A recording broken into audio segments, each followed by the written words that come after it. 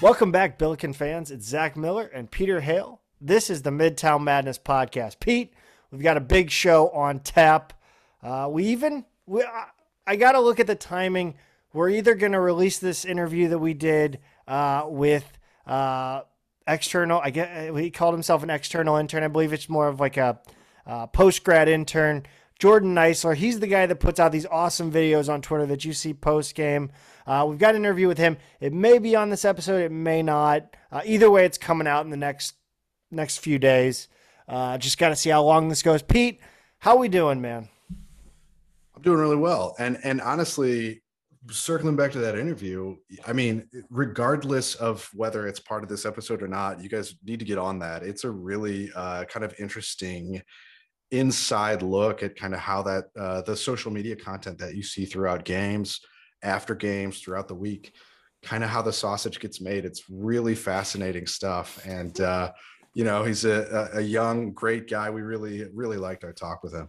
Yeah, it was super interesting. I certainly enjoyed kind of getting more of a peek behind the curtain and really kind of an insight into, the fly on the wall that puts these videos out and because I can't imagine trying to sit courtside and take video while the game's going on and not react to what I'm watching. So major props to him for everything he does. But before we get talking about the wild week of off the court Billiken Hoops news, of course I got to talk to you guys about Wheelhouse Bicycle Shop in Creve Coeur. You already know, if you're a loyal listener, that if you're looking for, that super specialized road bike, mountain bike, or you're looking for that beach cruiser, go check out Wheelhouse Bicycle and talk to Nathan Leventhal at 770 North New Ballas Road in Creve Coeur. You can also find him online at wheelhousebicycle.com. He's the best in town and he will hook you up. But moving on to men's basketball, transfers. We had some transfers. We had one player surprisingly leave. But let's talk about the transfers first. These were unsurprising, Peter. Yeah, you mentioned the surprising one, and it's none of these. The guys who transferred out: Markai Strickland, Andre Lawrenson, and Rashad Williams. Strickland and Andre, two guys who, they came in at the same time and just never really had a chance to crack the rotation. I feel bad because I think both of these guys have some good long-term potential. Lawrenson's a good shooter. He's grown since he's been on campus. Could have been kind of an inside-out threat. And then Strickland, obviously, in the moments we saw of him, flashes just incredible leaping ability, athleticism, can bring down the house with his dunks. And like we said last week, the 18 minutes he got in our last game, he actually looked pretty good. So it's a bummer to see him go, but I totally understand why. They're both redshirt freshmen in this weird kind of COVID time. And, they're looking out at the roster next season and maybe even after that. And it's still pretty tough to crack. We're going to have a lot of the same personnel. And so they just didn't want a third straight year of staring down the bench. It's really kind of interesting with the transfer portal the way it is that and you saw it a little bit with Majerus with a guy like the Greek can't think of his name right now. Who was there? Selentakis? Yes, Emmanuel Selentakis. Yeah. Where it's kind of like players will come into a low major program and they'll just come in for a year, right? It's almost like you're going to a JUCO, but you're not. You're sitting on the bench and you're a practice player getting, the odd minutes here or there in a blowout. It's almost, it almost kind of is the oh gosh, I'm having a moment. It's kind of just an option other than maybe going JUCO. If you're not necessarily ready, you don't really want to go low just yet. You're maybe not getting the offers you think you should get. Maybe a late signee. You go to a bigger program, you ride the bench for a year, and then you transfer out to either a bigger program or another program of the same size. Yeah, or you just go back home, play for Yeah. a club team too. They don't seem. I don't know if that's. I'd be kind of curious to see the numbers on it, but international players, and it strikes me, especially as European players, don't seem to have as much of an issue leaving a program. And maybe I'm wrong. Maybe that's just perception because we've had a lot of European guys come in for 1 or 2 years and leave, and and a lot of them have been relatively quiet in and out too. I don't know if they just kind of have higher expectations about playing right away or what, but regardless, we've definitely kind of seen that here a little bit. But it was a little bit different story with our third transfer, Rashad Williams. Yeah, that's a weird one. Now that you mention it, thank you for bringing it up because I would have glossed over because I'm not paying attention all that well. No, people got to realize that I'm reading off a sheet and I'm listening to you, and it's hard to really follow everything at once. So, Rashad Williams, yeah, what do you make of this? I mean, he, I I mean, just moving on. I don't. It's weird. The trick for him is that whatever his next school is going to be his fourth, right? So he started out at Cleveland State and transferred to Oakland, and then got a waiver, and it was pretty last minute to be eligible this season at SLU. But he still has one more year of eligibility. So I guess he wants to use his fifth year somewhere else, but being eligible right away could be an issue. So I'm curious to see kind of what happens there and when he's actually able to play again. Regardless, Williams is a volume shooter, period. We've talked about him a little bit on the show, um, mostly in the context of he never really had his value unlocked, sort of as a momentum, a guy who gets hot, a guy who shoots a lot of threes, and you need to kind of ride his hot hand and ride out his cold hand. And that's just not going to happen when you come in for 3 to 5 minutes a game. It just didn't work here. This sounds a lot like you watching me tweet from our podcast Twitter account, and then you tweeting like more like a Jimerson, like you get one shot and you make it. I take about 15 shots and I usually get one successful tweet. You're being humble because when I think about like the stuff of ours that has got like the most likes ever, it's generally it's generally like real inspiration hits you. No, it's funny though because I literally laugh out loud at some of the stuff you tweet, and then like it does nothing, and I'm just like, why? That's I hilarious. I guess I'm like the like when they talk about a comedian's comedian. Yes, you are The the guy, he you're the aristocrats joke of tweeters. he's been doing it for 20 years in front of 20 people. But regardless, Williams, we heard from multiple coaches on our own show leading into the season, he's unbelievable in scrimmage. Like he'll make it from 30 feet out routinely. Like they talked about him really being a scoring threat. But I think what a couple things happen is like as you actually get into games, we know that Travis Ford values defenders, and he's not the best defender. Um, and number two, when it became clear that DeAndre Jones was going to be a very serviceable backup to Collins, Williams is kind of the odd man out, because then where do you play him? You can't constantly have two sub 6 foot guys in your backcourt. And Williams is probably right at about 6 feet. Jones and Collins probably right under 6 feet. There's only so many combinations you can run when you've got Collins, who's going to be playing 35 minutes a game, plus Jones. And then, what do you do with Williams? Where do you stick him? So I think kind of all of those things came together, and it just didn't wind up being a good fit.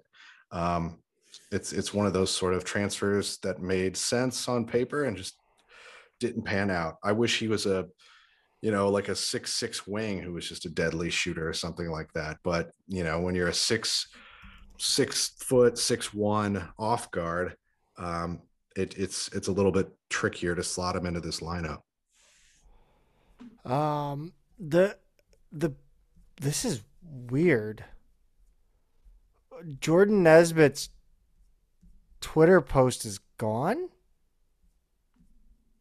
Uh, I yeah. just I uh Well, we can at least talk about what he tweeted in the first place. has somebody been trying to tell me this and I just didn't get it? Um, yeah, are This we? is this the weirdest moment we've ever had on the show? Because we're ready to talk about the March 24th news that Nesbitt declared for the NBA draft. But then we're trying to like go find the tweets and everything that back that up, and they're gone. To give people an idea Because I, of I what want to just be happened. honest, and I'm sure I don't. I really hope nobody. No, I'm sure there are people that are connected with Jordan Nesbitt that listen to this show. I'm sure people love to listen Yeah. to things about themselves. They do. I love to find. I did when I played sports, whatever.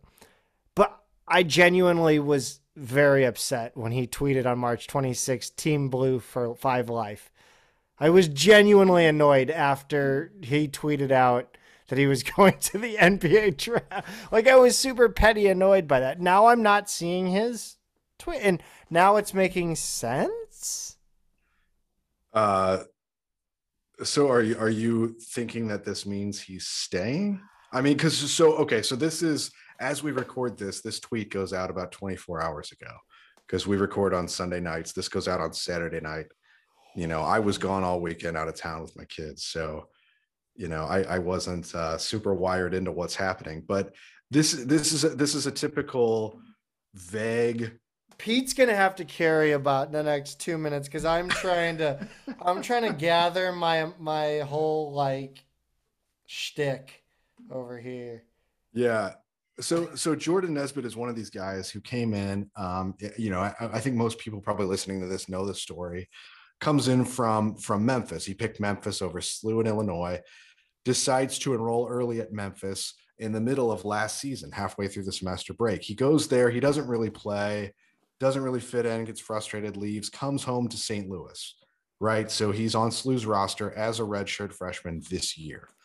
And he's a supremely talented guy, 6.5 feet, about really athletic. We talked about a lot this season how we didn't necessarily work him into our schemes necessarily the way we may have. He's a good offensive rebounder, high energy player, good finisher. Didn't get he didn't put together quite the numbers that I think he could have, but the potential is certainly there. And we kind of thought like he has the ability to come back as a sophomore and string together a really good season.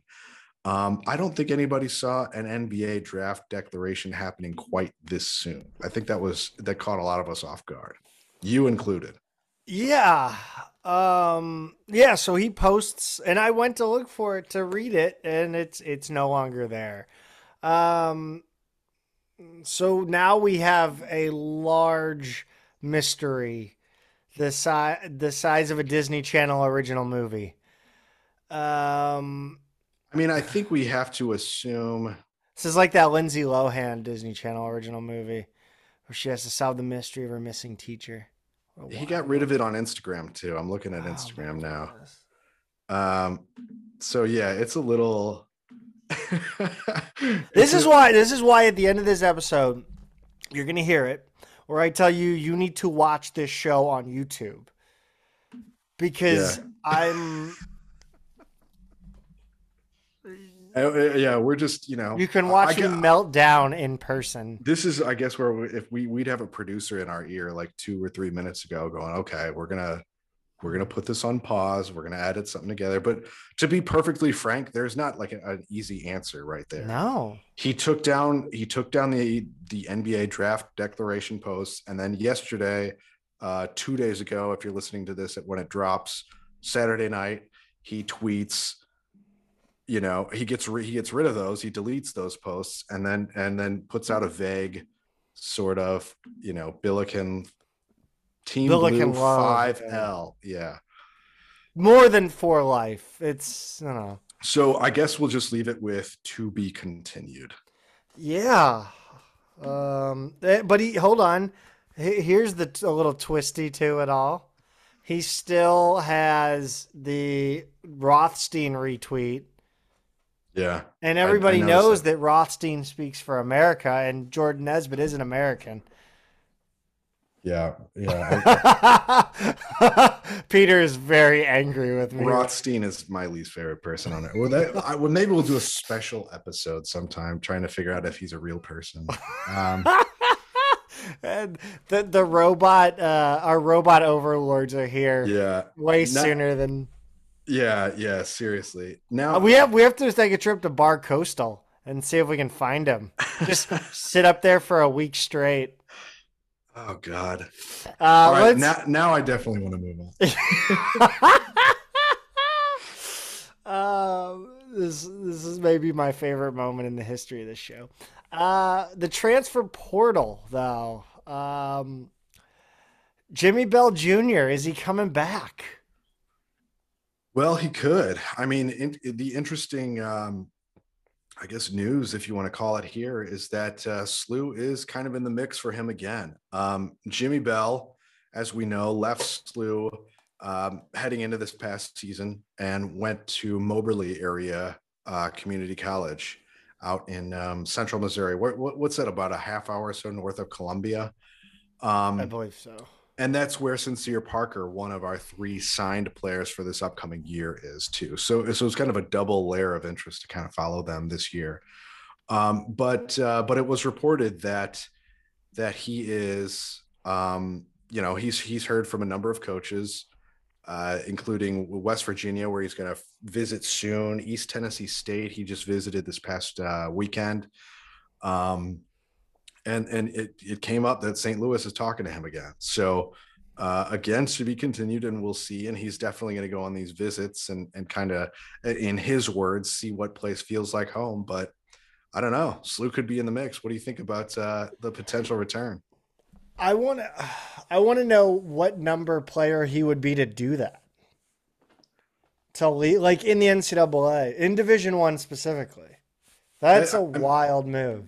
it is, and not just transferring there and back, which I can't think of another example, but going to a JUCO and then coming Yeah. back. Everything about it is really strange. I mean, I know there were some rumblings that maybe he didn't want to leave, but I don't think there. I'll say that. I'll say this: he may not have wanted to leave, but it wasn't the coach's decision for him to leave. Does that make sense? Yeah, yeah. Um, So yeah, I mean, another to be continued, and right, exactly. yeah, Pete, you are known as the guru of all things Billiken recruiting, and we were at least in contact with some people down at IMG Academy. yeah. SLU coaches, well, at least The one tweet was coach. weird. The The tweet was tweet weirdly worded. it was, but here's something you run into a lot in basketball recruiting. They'll talk about IMG Academy. They'll say has this many guys who are unsigned spring 2022 available players, and they'll say here are the coaching staffs who are said to be coming in tomorrow to watch. Now you don't know exactly what guys on that list, what schools are looking at.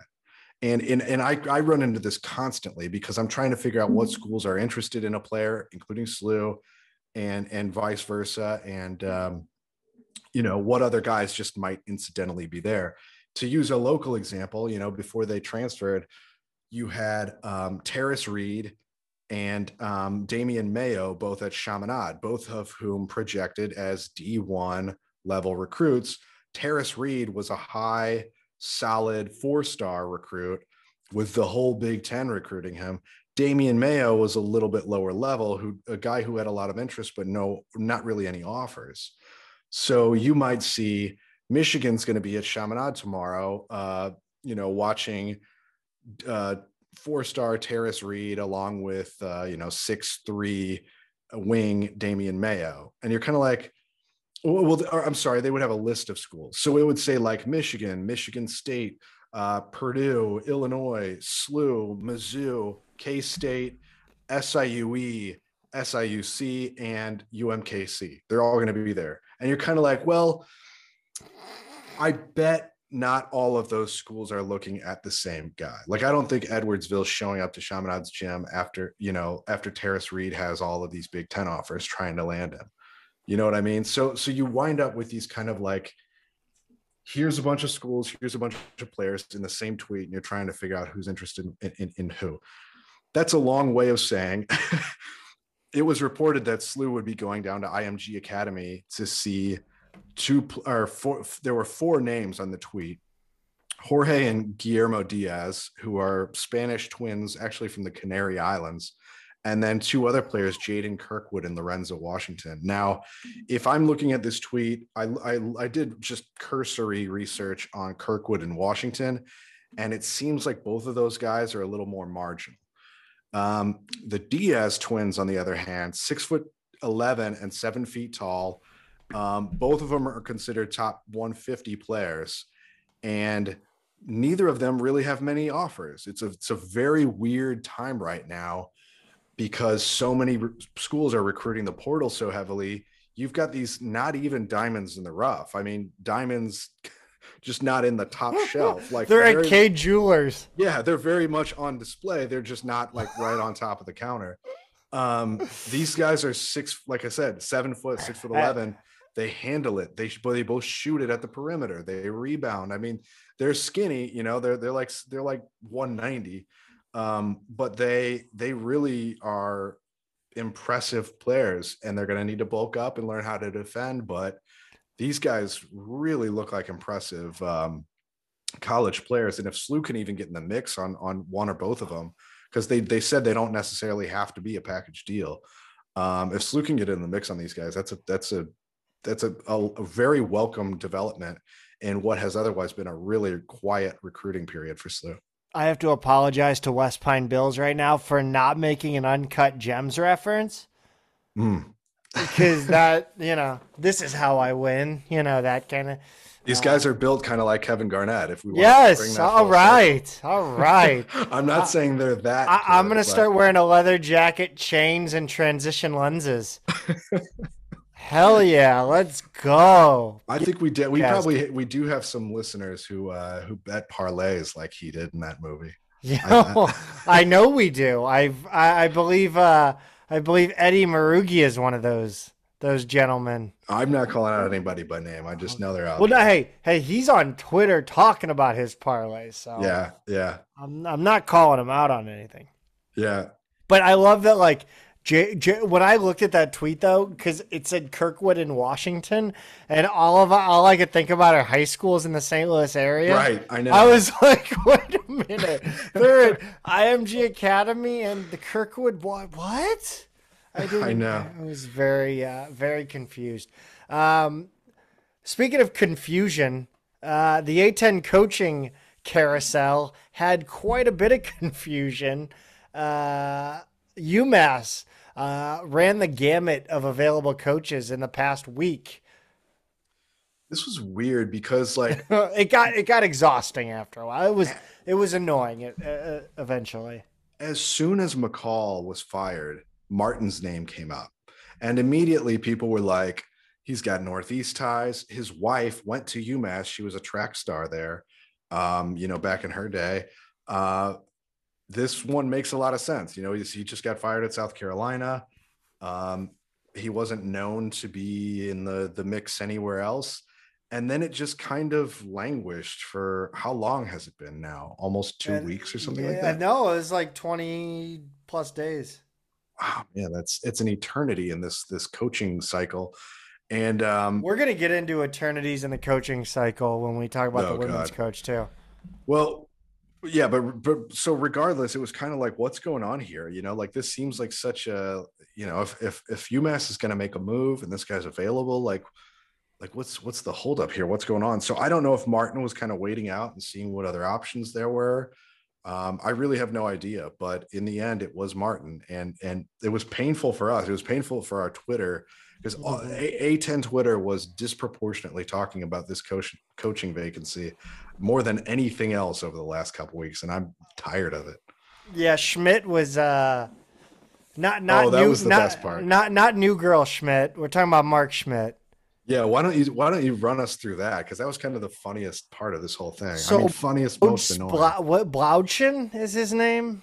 Yeah, I don't even know who the hell this guy is, but he was pumping up the idea that Mark Schmidt was gonna. I don't know if he was just messing with UMass fans, but he kept saying that Mark, or maybe messing with Bonaventure fans. You know, Bonaventure's in the middle of an NIT run. He's saying that Mark Schmidt has agreed in principle and that'll be announced in the next couple of days. And I think Curry Hicks Sage was kind of poo pooing him, just calling him a hack, like no idea what he's talking about, which turned out to be true. Um, but yeah, it just went on for like 3 days where it was the Blaudschen was telling people that Mark Schmidt was going to leave Bonaventure for UMass. And it turned out to be Martin heading from South Carolina to UMass. yeah. And in So, the meantime, it's rumored that Schmidt's going to get a raise at Bonaventure. I don't know if that's been I finalized or mean, he anything. could go somewhere else too. Yeah, I yeah. mean, they win an NIT. He's like, all right, well, all my guys are leaving. I You know, really would love them to win this NIT so that we no longer have to deal with any of these Bonaventure players. Give them their closure and get them the hell out. yeah, yeah. And a coaching change would help too. But yeah, I think I don't know. Schmidt strikes me as such a Northeast guy. It seems to me like there aren't a whole lot of jobs that would Sch- be Schmidt to St. Peter's confirmed. that would be awesome. They've gone further in the NCAA tournament in the last, Yeah. 50 Well, hey, years. then anybody in our conference, and I mean, what was Dayton the last team to make an Elite Eight? Uh, Which wasn't George that Mason. Well, well. No, I know George Dayton Mason did it more wasn't in the recently. A10 though, Yeah, but George Mason made a Final Four. yeah, but that wasn't as Yeah, recent as Dayton yeah, went on their run, right? right. VCU maybe before that. Yeah. Anyway, yeah, you're right. I mean, there's I don't know, St. Peter's could be a hot job at that level, but regardless, Mark Schmidt is not going to UMass. Meanwhile, we've got a couple more vacancies in the A10. Yeah, LaSalle. It took them a while. I guess they were waiting to have a meeting. Yeah. Ashley Howard is no longer employed at the University of LaSalle University. Sorry, Golo boys. Rumor. Tell us about the rumor that a former A10 coach could be coming back to the A10. Fran Dunphy, not just former A10, but former Philadelphia area coach. That would be I didn't know he was alive. I'm it's sorry. I thought he was dead. it would it's to so yeah, I mean that's the perfect illustration Wait, of oh, this he's is the not AD at exactly. Temple. Yeah, yeah, oh yeah, but I mean, this is not exactly a sexy pick here. You know, this is a 73-year-old. He's not some up and comer. I don't know if they just kind of want to keep the program warm for a few years. I'm not really sure what the angle is here, or Shaheen Holloway is not available. no, he's not going to be available. And then yeah, I don't know. I mean, the Temple AD job is not a great one. They went in on football, and it seems like that's been at the expense of basketball, and their other programs. And basketball has been such a proud program there for so long, and now it's an afterthought.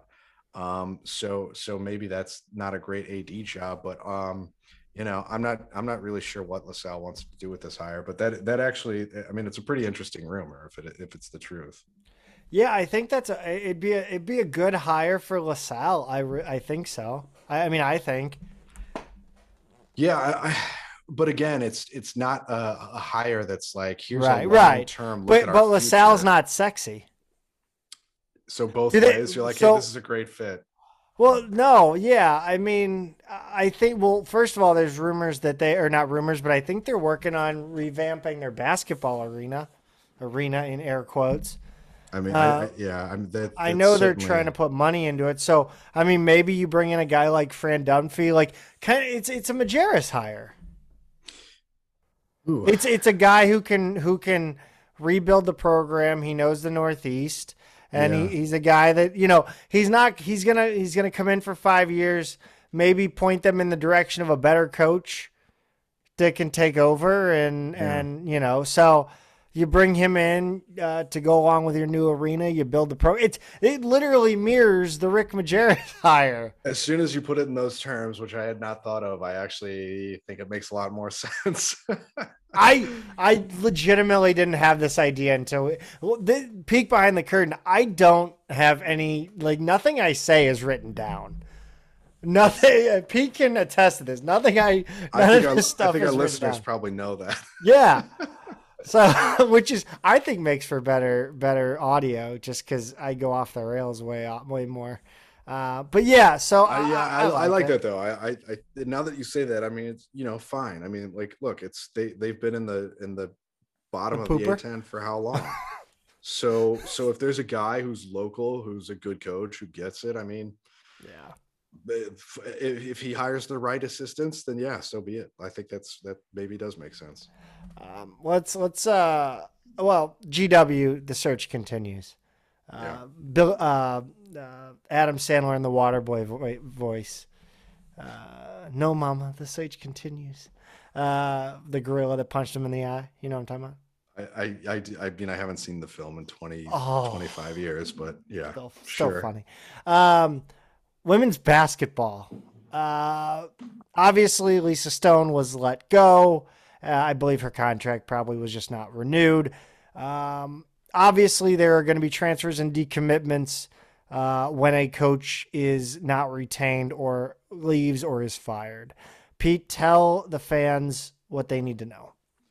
So the only transfer so far, I believe, and correct me if I'm wrong here, Zach, but is Natalie McNeil, who was the third leading scorer this season, a role that she kind of had to step up to and fill out because of how many injuries we had this year. So McNeil averaged over 9 points a game after playing really not many minutes as a freshman.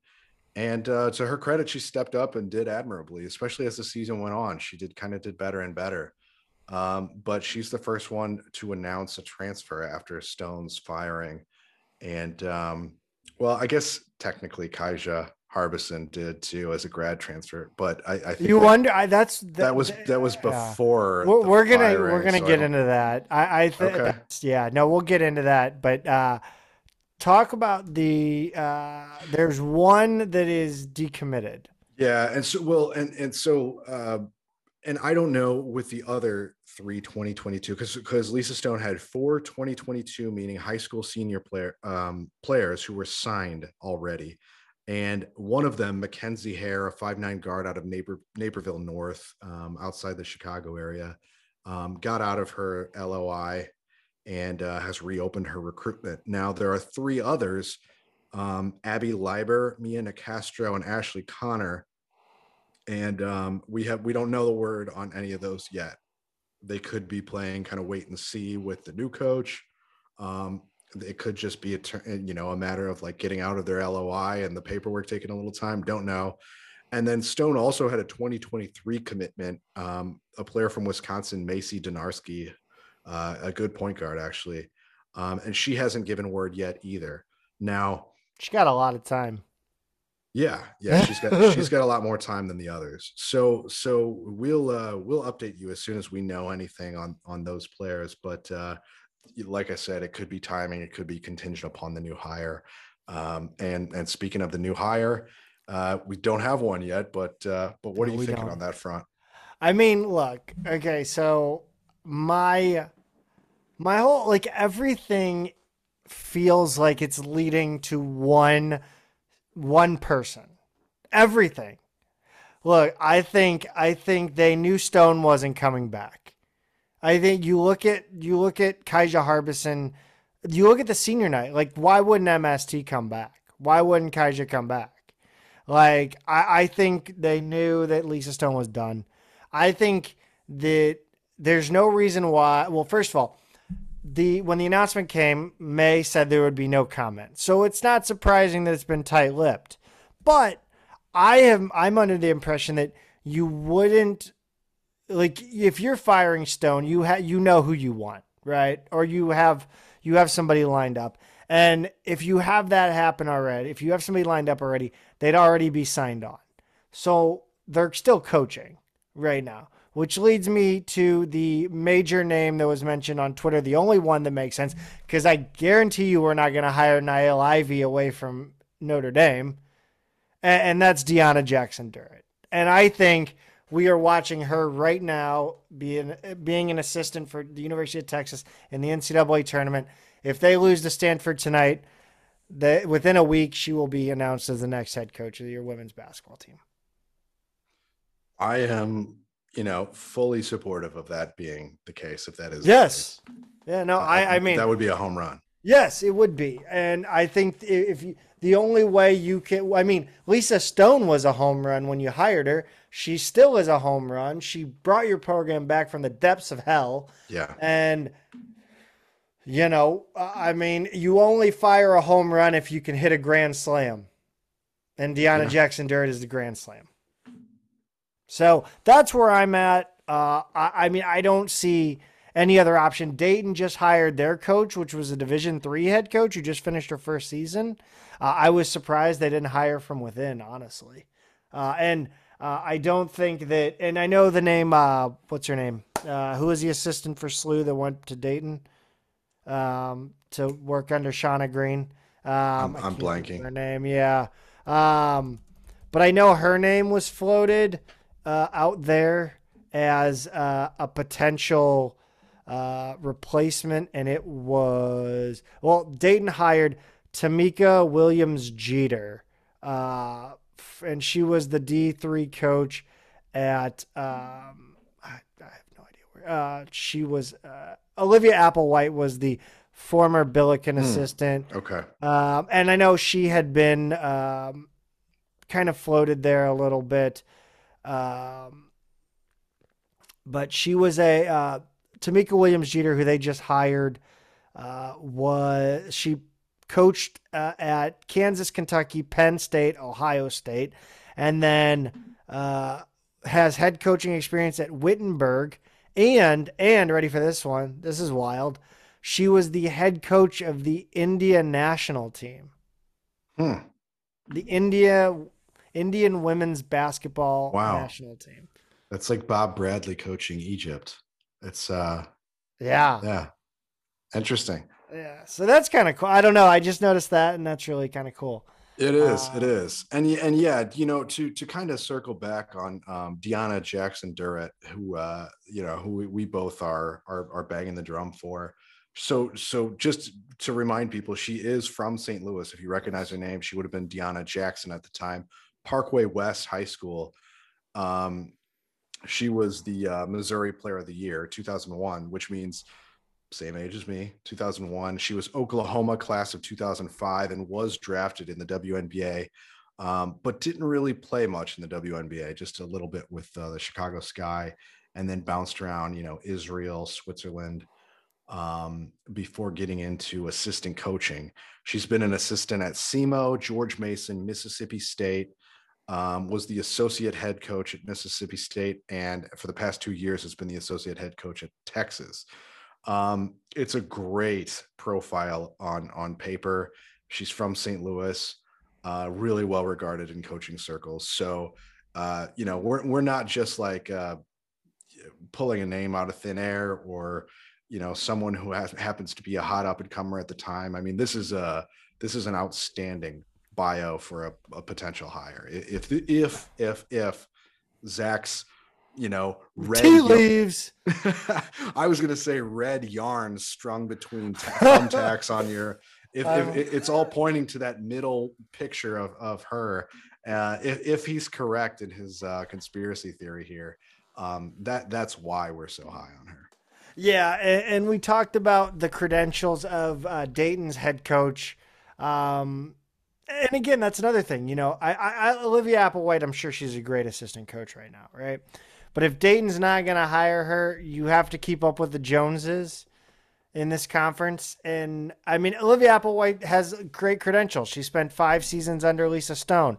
And as an assistant coach and director of operations, video coordinator, and graduate assistant, she spent a year under Shauna Green at Dayton. But again, look at the credentials of the woman they just hired, Tamika Williams Jeter. It's off the charts, right? There's a lot more to it, and I think someone more. I mean, obviously, Deanna Jackson Dirt checks those boxes multiple times over. So Yeah, and she's not. There are other good candidates out there. absolutely. She's our favorite at But the it moment. just feels like there's not been anything. I mean, and of course there's not as much media speculation around Right. women's Yeah. We basketball. we There don't. that's Right. true, but you would at least I feel like there would be leaks, right? And Yeah. and a local reporter throwing it out. She was the one who threw it out originally. I forget what was her name. Man, I did I credit her last episode? Cuz I feel like We I did we did credit her last episode. But I'm trying to remember. It starts with an M. yeah, it's a double M. I think Yeah. it's. I'm pulling up Stu Durando's Twitter account right now, but yeah, I mean, you feel like if they didn't have somebody already, you feel like they would at least be like, okay, there's people that are hearing from that may be in talks or have reached out to so and so, and there's just none of that there, Yeah. and it just Michaela McGee. Yeah. That's it. Michaela McGee. So shout out Michaela McGee. I hope you listen to the show because that'd be cool. Yeah. Um, She's where does she work now? oh, sorry. She was Miss St. Louis, USA.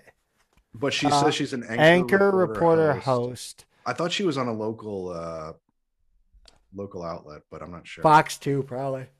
Yeah, she's got She's Fox 2 she's retweeted a lot. retweeted, yeah. So Fox 2. All right. So Michaela McGee, yeah, again, shout out. She was the first that we saw mention it.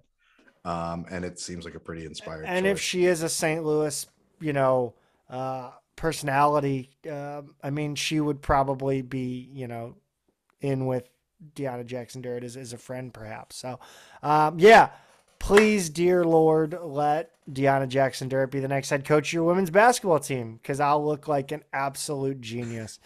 Um, but yeah, all right. Well, let's go ahead and move on.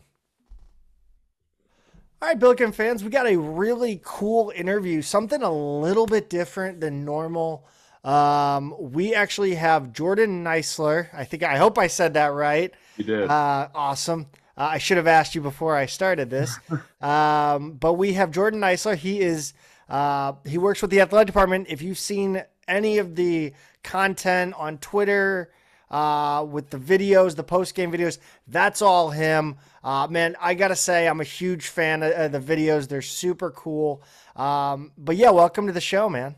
Thank you. Thanks for having me. Heard a lot about Midtown Madness, you on Twitter all the time. So I'm like, all right, let's do it. Oh well, we definitely appreciate that.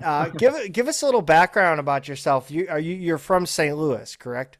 Yeah. Born and raised in St. Louis. Always followed the Billikens from afar. So been cool for me to get in with the athletic department and, do what I do. It's been awesome. Where did you go to college at? Did you go to SLU? No, I graduated from Maryville in August or in May of 21 and then started at SLU in August of 21. Nice, nice. Yeah. Um, so yeah, I mean, like, how did you kind of get into the? You're not an intern. You work for the university, right? Or the athletic I'm department. I'm a external intern in the athletic department. Okay. Still have that intern title on me. Was this position something they had before that they've kind of been cycling through, or was it kind of created and you were the first to take it on? As far as I know, I was the first to be like this, like kind of like content social media intern person. Mm-hmm. As far as I know, so glad that I was able to be that first person. What are some of your influences or inspirations when it comes to your video production? Because I mean, I've noticed it's very, cinematic and theatrical. Where do you kind of draw your inspiration from for those? Yeah, I kind of, especially for like the recap ones, like a big thing for me is trying to keep it as like professional and cinematic and high end as possible. Definitely have gotten inspiration from all of Duke's platforms. I think what they do is like obviously the best sports social media and the professional or collegiate landscape. I think they're just insane at what they do. But I've just just from my education of how I learned like to do photo and video, kind of just like taking that into what I do at SLU. So it's nothing necessarily like, I went to SLU and I was like, I have to do it this way. It's kind of just like how I learned to create and brought my style to all that content there. What are the tools that you're using to put out this awesome content? So I have my camera. I shoot with a Nikon Z6. Everyone's gonna be like, "Oh my God, you shoot Nikon and not Sony," and I'm like, "Yeah, kind of." But I'm thinking about transitioning to Sony, but that's for another conversation. But yeah, I use my Nikon, and my MacBook Pro right here is my entire life. So I use Premiere, Lightroom, all that wonderful Adobe Suite stuff. Yeah, I went to when I was at SLU, we used Final Cut Pro, Another good but one. Another good. Yeah. unfortunately, I can no longer afford. So I actually just I edit this whole show on doing it on video is actually just out of necessity for using iMovie, Yeah. because it's just the easiest way to transition it from to audio to edit audio instead Yeah. of using something like Audacity or whatever. But yeah, I I really don't like. How many road trips were you on this year? Because you seem to Oh my be God. in the. Are you on every road trip?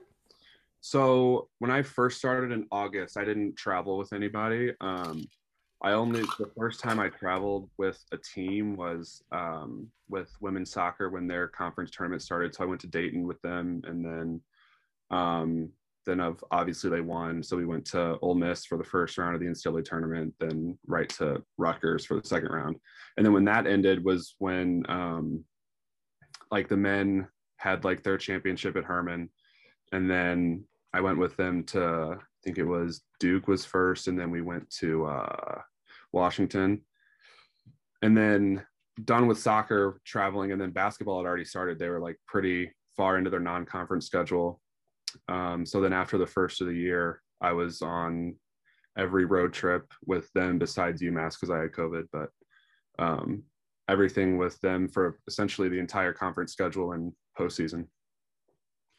How much of what we're seeing at the end of the game, like in one of your videos, are you the one actively shooting, or are you kind of taking pieces of what other people put together as well? Everything in the recap video is all mine. Like everything that you saw social media on Instagram and Twitter with like the in-game highlights, all that's me.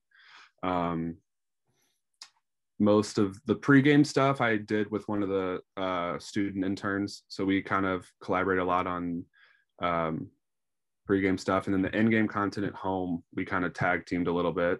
So a couple of those videos are his. It's about 50-50 mine and his. And then all road stuff like travel, recaps, all of that's mine.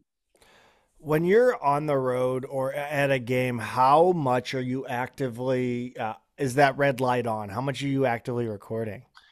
I would say like a solid 95% of the game.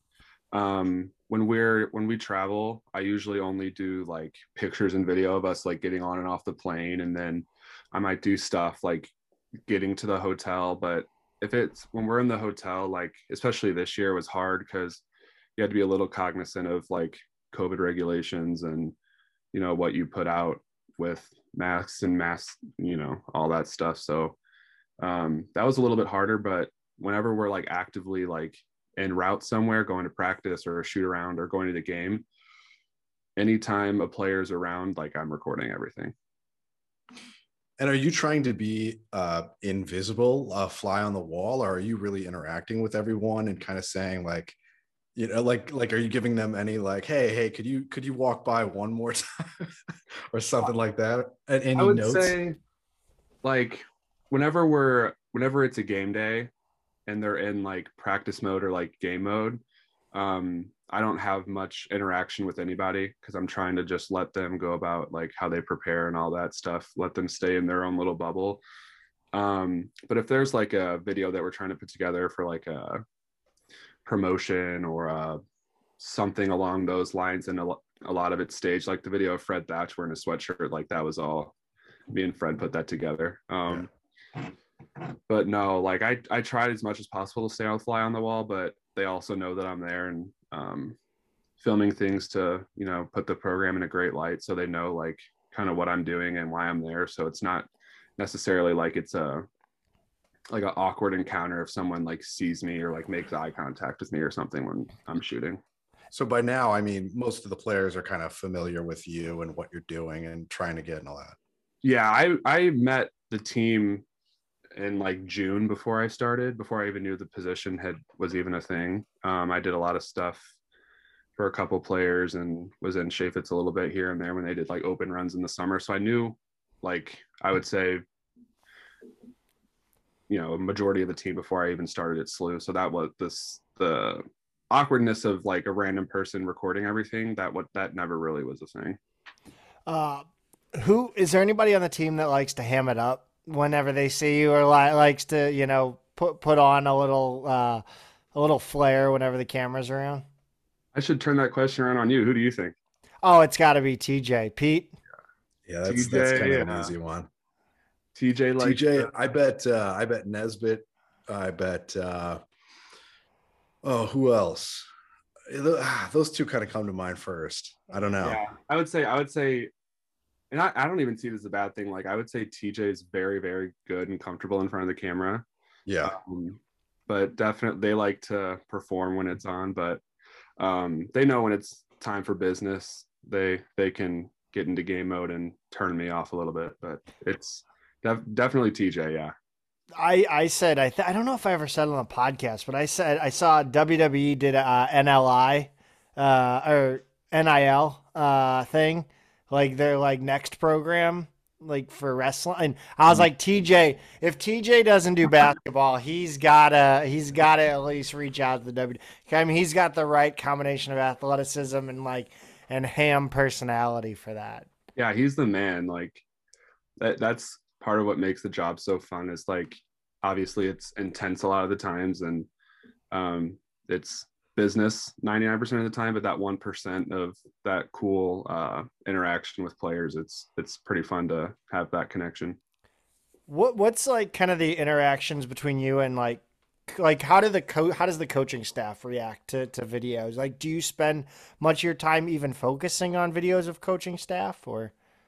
I film them as much as I film players. I just don't include them as much. And there's a lot like locker room stuff that, obviously has to be like no audio. So if I put it in a recap, it'll just be like a slow motion, like Coach Ford, like with like a hand movement as he's talking type of thing. But I will say Coach does like, he'll come up with a video idea sometimes and he'll just kind of run with it. That didn't happen as much this season, but no, he definitely has his own creative mind that you see every now and then. But the coaches are really cool. They know the job that I'm doing and the potential that it has to help the program. So they're kind of like, what, do your thing. Like we trust you, which has been awesome for me. Is anything like off limits to you? When I'm 39. When I was there, obviously your position did not exist. Zach, I heard that. But no, like, so back in that era, you're talking about like Coach Soderbergh, who I spent most of my college career with as a manager. And he was really like protective about information and what people saw. He liked his practices mostly closed off. Do they ever kind of give you like, all right, not here, not now? I haven't gotten that yet. But when I first started, I didn't do as much like filming when I first started. I kind of just like went to practices and like kind of got a lay for the land and how like things operate. Because I didn't want to like come in here right away and like all of a sudden there's this new guy here with a camera that no one knows. Especially for the coaches, because I didn't know the coaches, I knew the players. So a lot of it at the beginning was just kind of being at practice and kind of walking around in the background and just seeing like how things worked. And then once I got to know people a little bit better, it was more, I feel like, I don't know, the relationship between me and what I do and like the coaches on a professional level is very like trust driven, I would say. Like you kind of have to have an idea of like, okay, if I post this, is this gonna be a good idea or a bad idea? So a lot of things that like huddle talks, I don't really post those. And if I would show coaches the video first and be like, hey, like, can I post this like huddle talk? But nothing is really off limits. Like I'm in the locker room before the game, in the locker room after the game. So yeah, it's kind of just a trust relationship type of thing. Uh, what is your literal game plan for the games? How do you map out? Do you have a map out of like where you're gonna be at a certain time, or you know what I'm saying? Yeah. Um, so that was kind of a big thing for me, like at the beginning. Like obviously if you go to a college basketball game, it's different, like watching it and knowing what's going on rather than like knowing what actually goes on, like when people aren't out there and on the court. So I had to like talk to BK a lot, and I was like, you got to tell me where people are going to be and where. Like I don't know what's going on. So he helped me a lot with telling me like the schedule of events before a game. Like they'll come out on the court, they'll go to the locker room after the game, they'll do media. Coach Ford will do his interview with Rammer. So it was kind of just like getting thrown into the deep end and just figuring it out during like exhibition season. And then after that, they have such like a specific way they do things, so nothing ever really changes. So once you see it the first time and kind of absorb like the routine that they have, it's kind of hard to not be in the right spot, if that makes sense.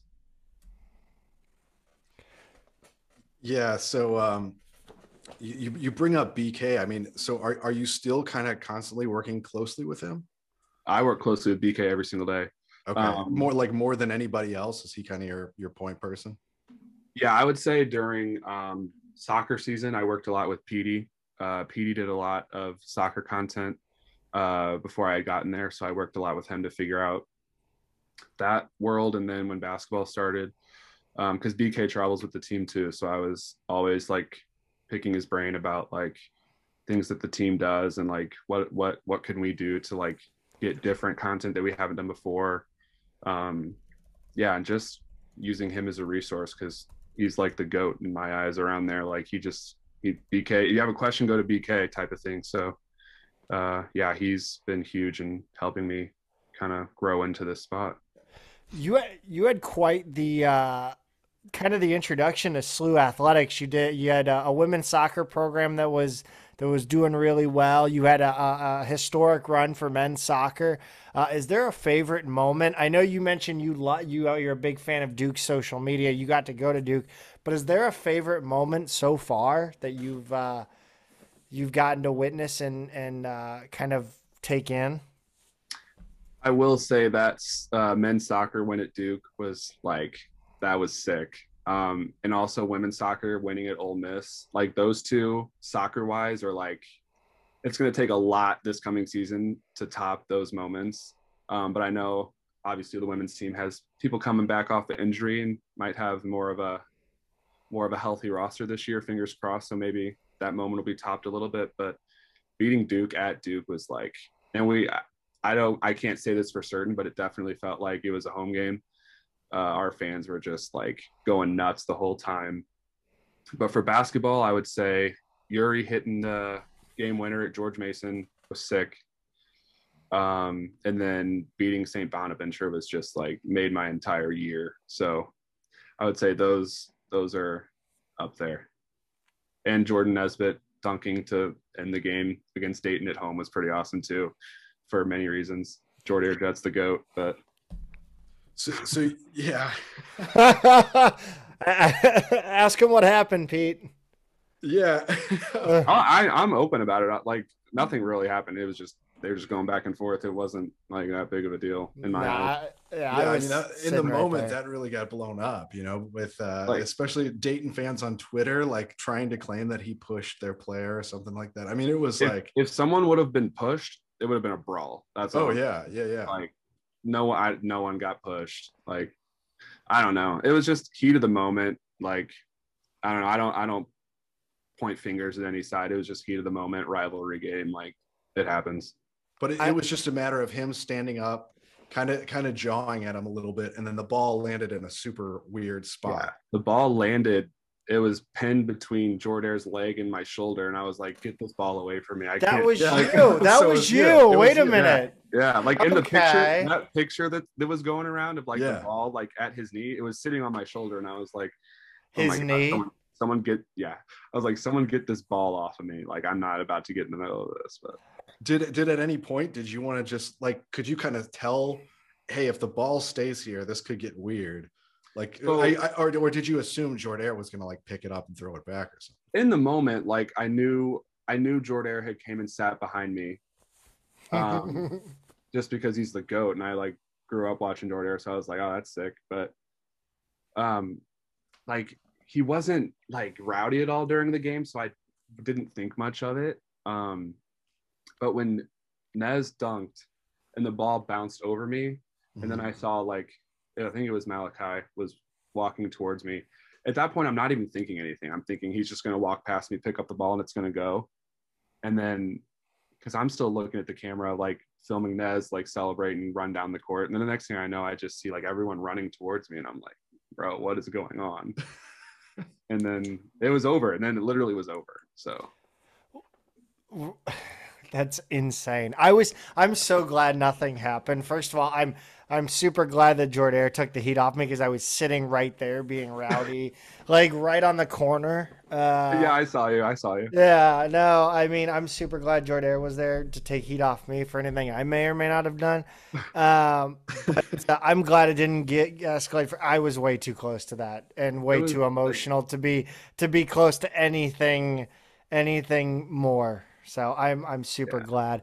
But speaking of kind of things kind of going haywire around you and you're filming, I always say that I would have been a bad media member, right? I worked in social media for a sports team right out of college, and then I'm no longer doing that, obviously, but I get too heavily invested in games.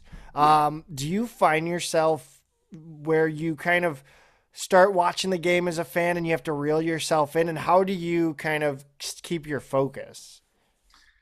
So that's interesting that you asked that. When I first started filming games at SLU, first of all, I'm so glad that there were two exhibition games to start that weren't close at all, because I truly didn't know how like I would react being like such a huge basketball fan and like all of a sudden like I'm involved in everything. But it's crazy. Like whenever I'm filming, like sometimes it'll be halftime and I genuinely have no idea what the score is. Like I don't know who's playing well. We could be up by 30 points.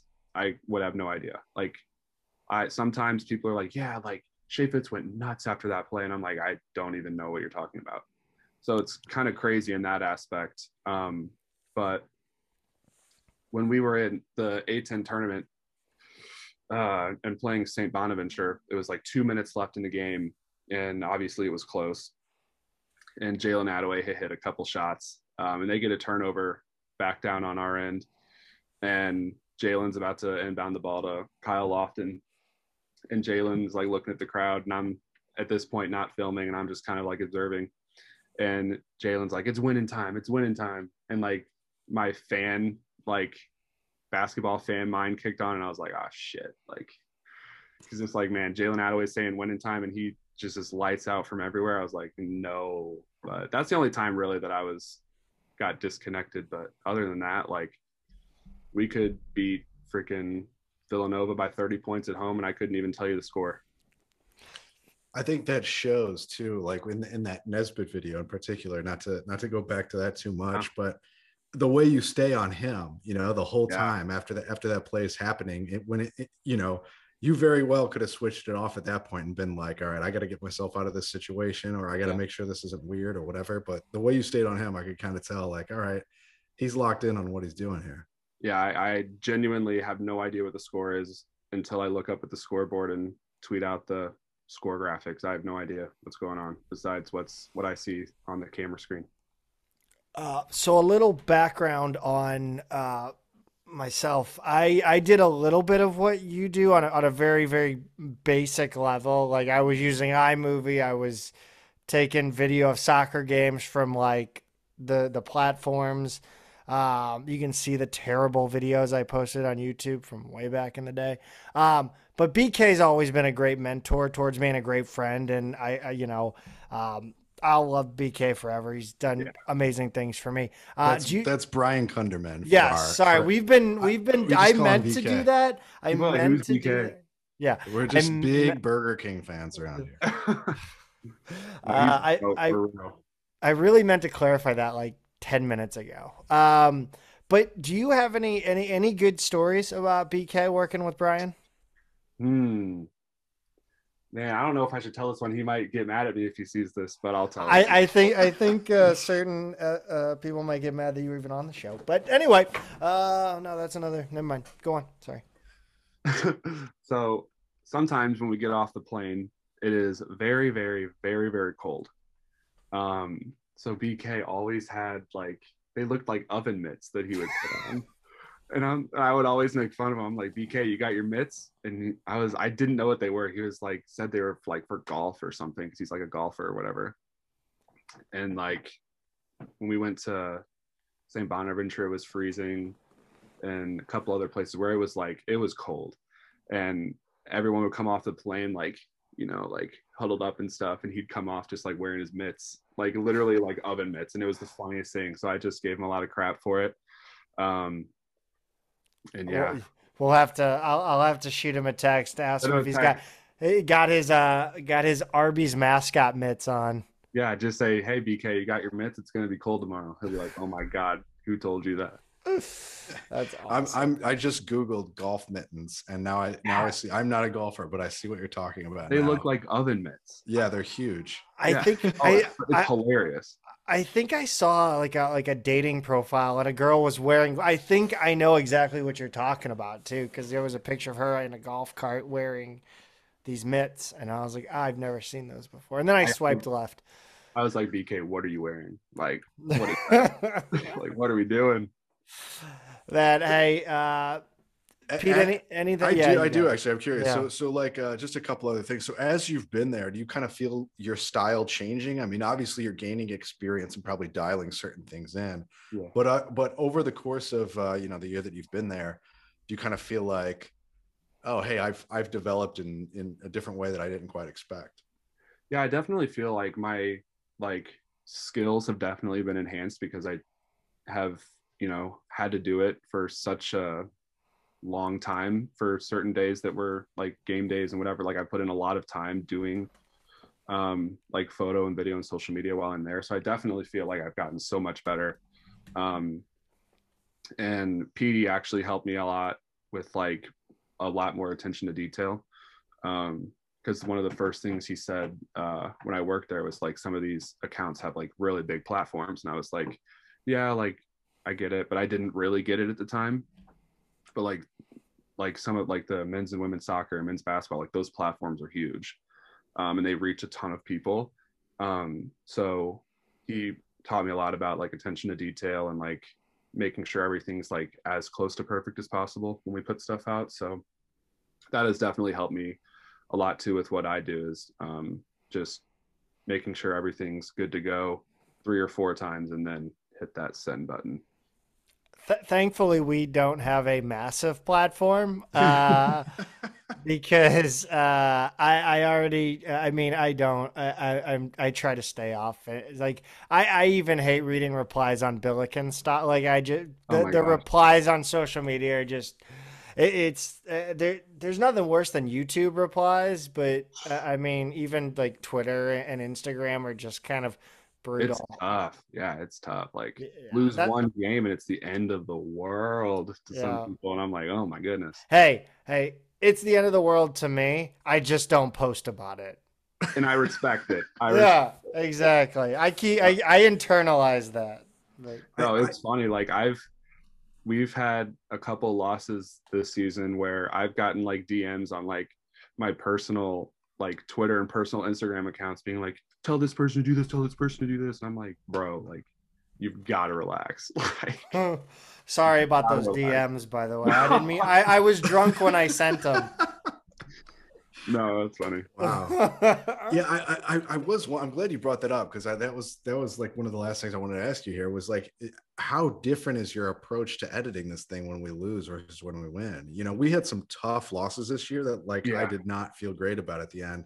yeah, And you know, the last thing you want is like 9 new hype videos, you know, right. like so how do you have to like sort of police your tone at that time? I definitely like, so obviously for big games, if we're winning at halftime, so I have two pictures kind of lined up for like graphics.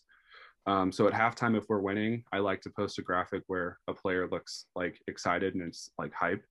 Um, if we're losing, I like to do like a huddle picture or like a not as like excited, because then you'll just get clowned and people reply like choose a better picture or like read the room or something like that. So I try to like keep in mind like what the response will be to everything.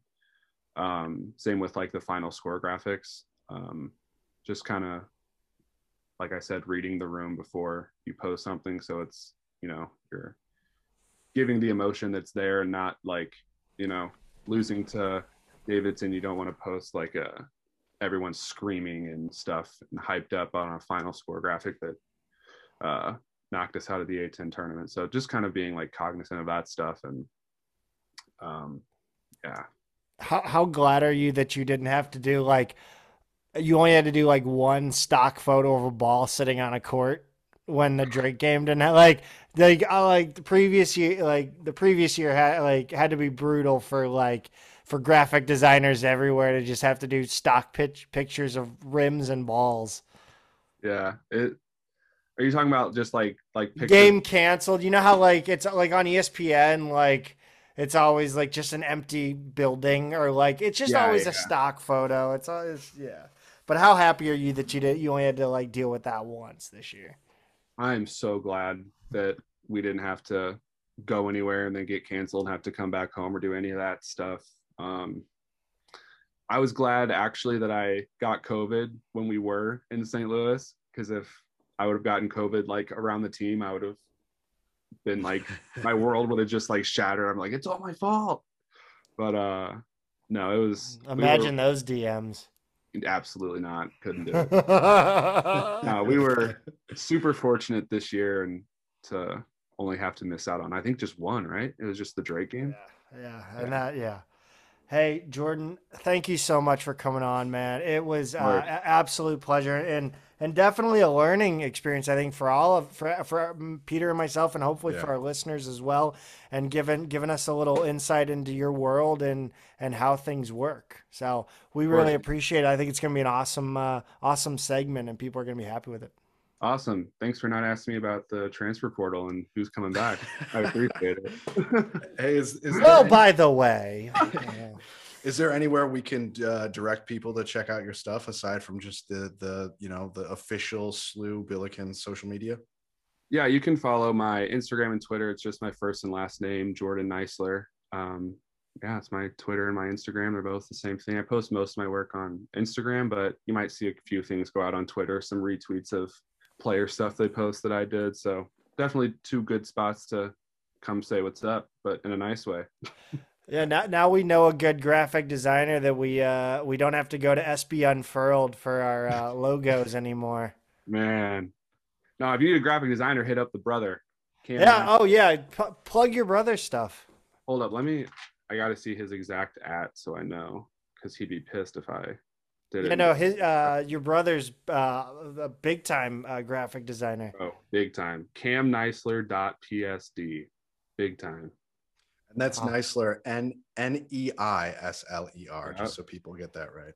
Yeah, dude, he's had like Power Five football programs reach out to him about like being like director of graphic design for their team. And I'm just like, dude, it's super weird. Like Tipton Edits started as like a graphic designer, and then he became like the breaker of yeah, all recruiting news just because he was the one yeah. that was making the Yeah, it's wild. graphics. Like this dude knows the stuff before anybody else. That's insane. Crazy.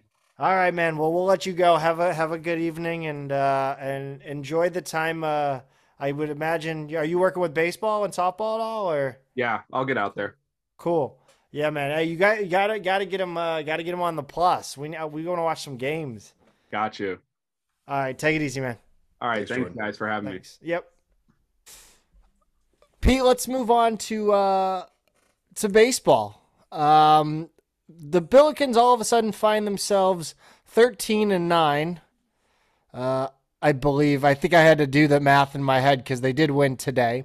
They Tuesday they had a game canceled at Missouri State, which is funny because the softball team also had a game Tuesday at Missouri State, both canceled. I don't know what the weather issue was there, but yeah. So they played Wednesday against Illinois State. They I'm sorry, they played Friday against Illinois State to the tune of a 15-7 loss. Losing pitcher Scott Youngbrandt in that one.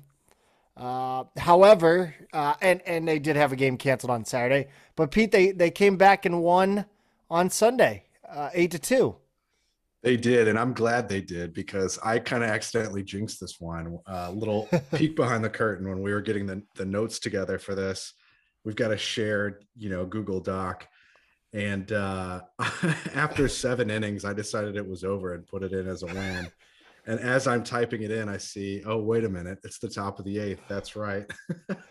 Yeah. So I just keep the doc. I kept the doc open all day while I was watching basketball and saw Peter was typing and I typed in, if they lose, it's on you. Yeah. So yeah, he was. I think he thought it was the 7th. But yeah, this was fun. I mean, to be fair, I did doze off a little bit with a little Sunday nappy mid game, but it was nice to watch them on TV. Although college baseball, man, I mean that game started at 2, and I don't think it ended till a little bit after 5:30. Yeah, it looked like a staff game for both teams. Slew through 6 different pitchers.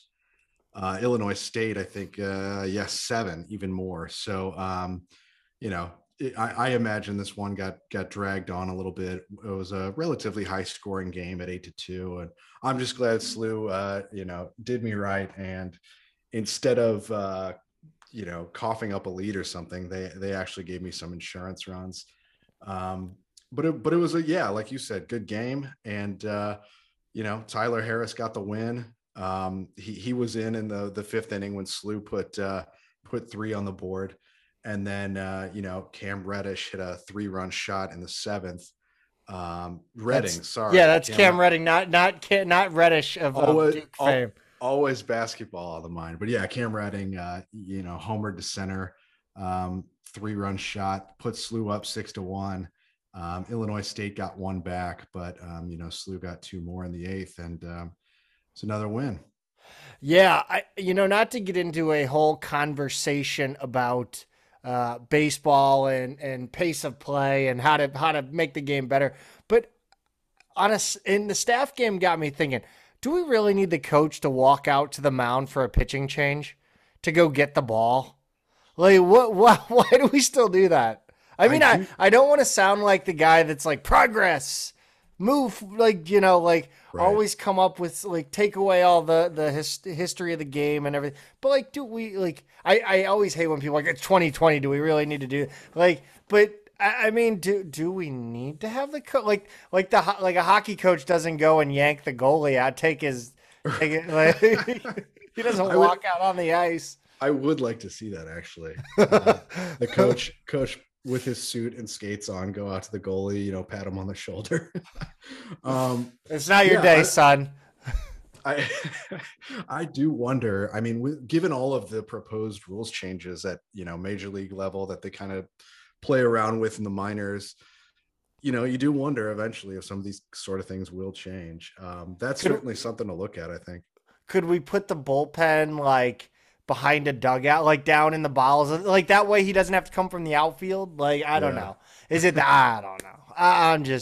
I'm spitballing at this point. I just can't believe nobody's ever thought, nobody's ever said that. Of all the things, they're like pitch count or pitch clock, all this stuff. It's well, what about all the why do we need the coach to walk all the way out to get the ball from him? Can't the Can't the player just like wait for the other guy to come in and then I don't know, whatever. I don't disagree, but 3:34 is a long time for a college baseball game that doesn't go into extra innings. You know, that's not like it doesn't have set commercial breaks and right. You know, promotions for the fans and stuff like that. I mean, like it should just be like a meat and potatoes, like 9-inning baseball game, and it still takes over 3.5 hours to play it. So yeah, and I mean that's a game that's at the normal Corn Belters Stadium, so you at least have all the amenities that come with minor league baseball. sure. Whereas you're sitting on those cold ass bleachers here at the Billiken Sports Complex. I'm not making it. I'm not gonna lie. That's not me. That's not me. Yeah. I am enjoying these like 7-inning situations. Yeah. Um, I clearly I don't disagree. If I was already throwing the stats in the the shared doc. yeah, no, I think I think I even said that. Like, I think a few podcasts ago, I said, why don't we just play 7? I mean, it would increase the product would be better. You wouldn't go as deep into the bullpen. I mean, sure, you'd have I don't know, less. I mean, there's already not enough scholarships to go around in baseball. They've already complained about it enough, but right. And that should be something that should be looked at as well. Right. But anyway, upcoming, the Billikens will take on a tough SEMO team, 3/29.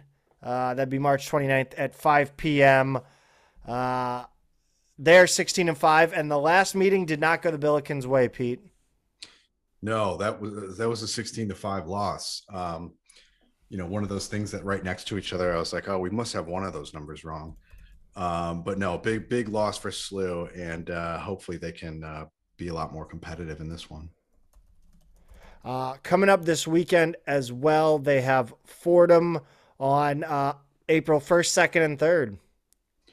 Yeah, this weekend, 3 early afternoon games. So I guess Sunday is going to be an 11 a.m. game. And those are all up in the Bronx. Fordham, kind of the opposite record of SEMO. They're only 5-15 this season. So hopefully SLU can get up there and get a sweep and really, get in good shape in the A10. One thing I did notice during the broadcast is that Bonaventure has not won a game this year in baseball. That Illinois State put that out there, so that I thought that was kind of wild. Softball had a decent week. Had a good weekend. They were very competitive in their lone loss, but they come away 2-3 against UMass. Yeah, not bad at all. Chloe Wendling got the decision in a 9-3 win on the 26th. They played a doubleheader that day. Although the second one got a little out of hand, 16-10 loss. Yeah, that's a tough one. Taylor Hockman took the L in that one for the Billikens. Softball's super weird because you generally only have 2 pitchers on staff because the motion, I guess, is not as hard on the shoulder as a baseball throw. But good weekend for softball. Upcoming Wednesday, they will play here against Kansas City, and then Saturday and Sunday they will play a doubleheader. Saturday at noon and 2 p.m. versus Rhode Island, and then Sunday the 3rd at noon as well.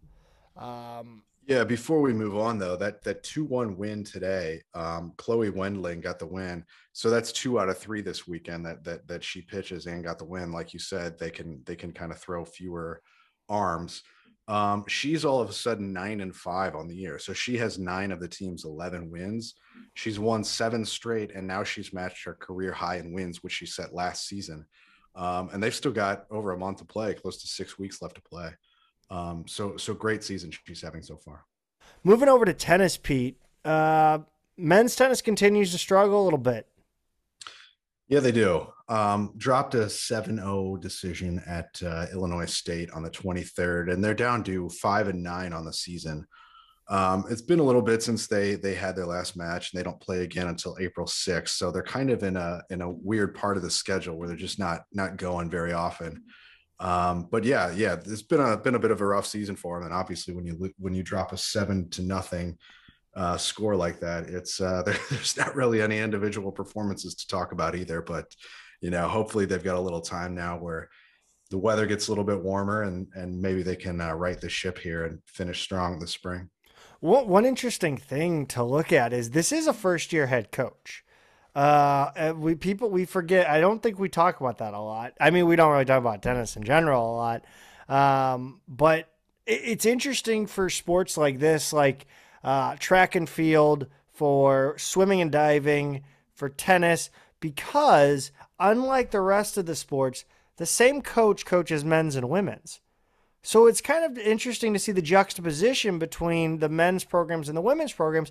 And, moving into the women's side, the women have had a really nice season. They really have. And I guess I hadn't thought of that. I guess track and slash cross country is the only other one. Swimming and diving. Oh, swimming and diving too. That's right. So yeah, it is kind of an interesting job, especially like you said, these teams have gone such different directions. The women's tennis won 4-0 against Missouri State this week. And Maya Spencer won in both singles and doubles.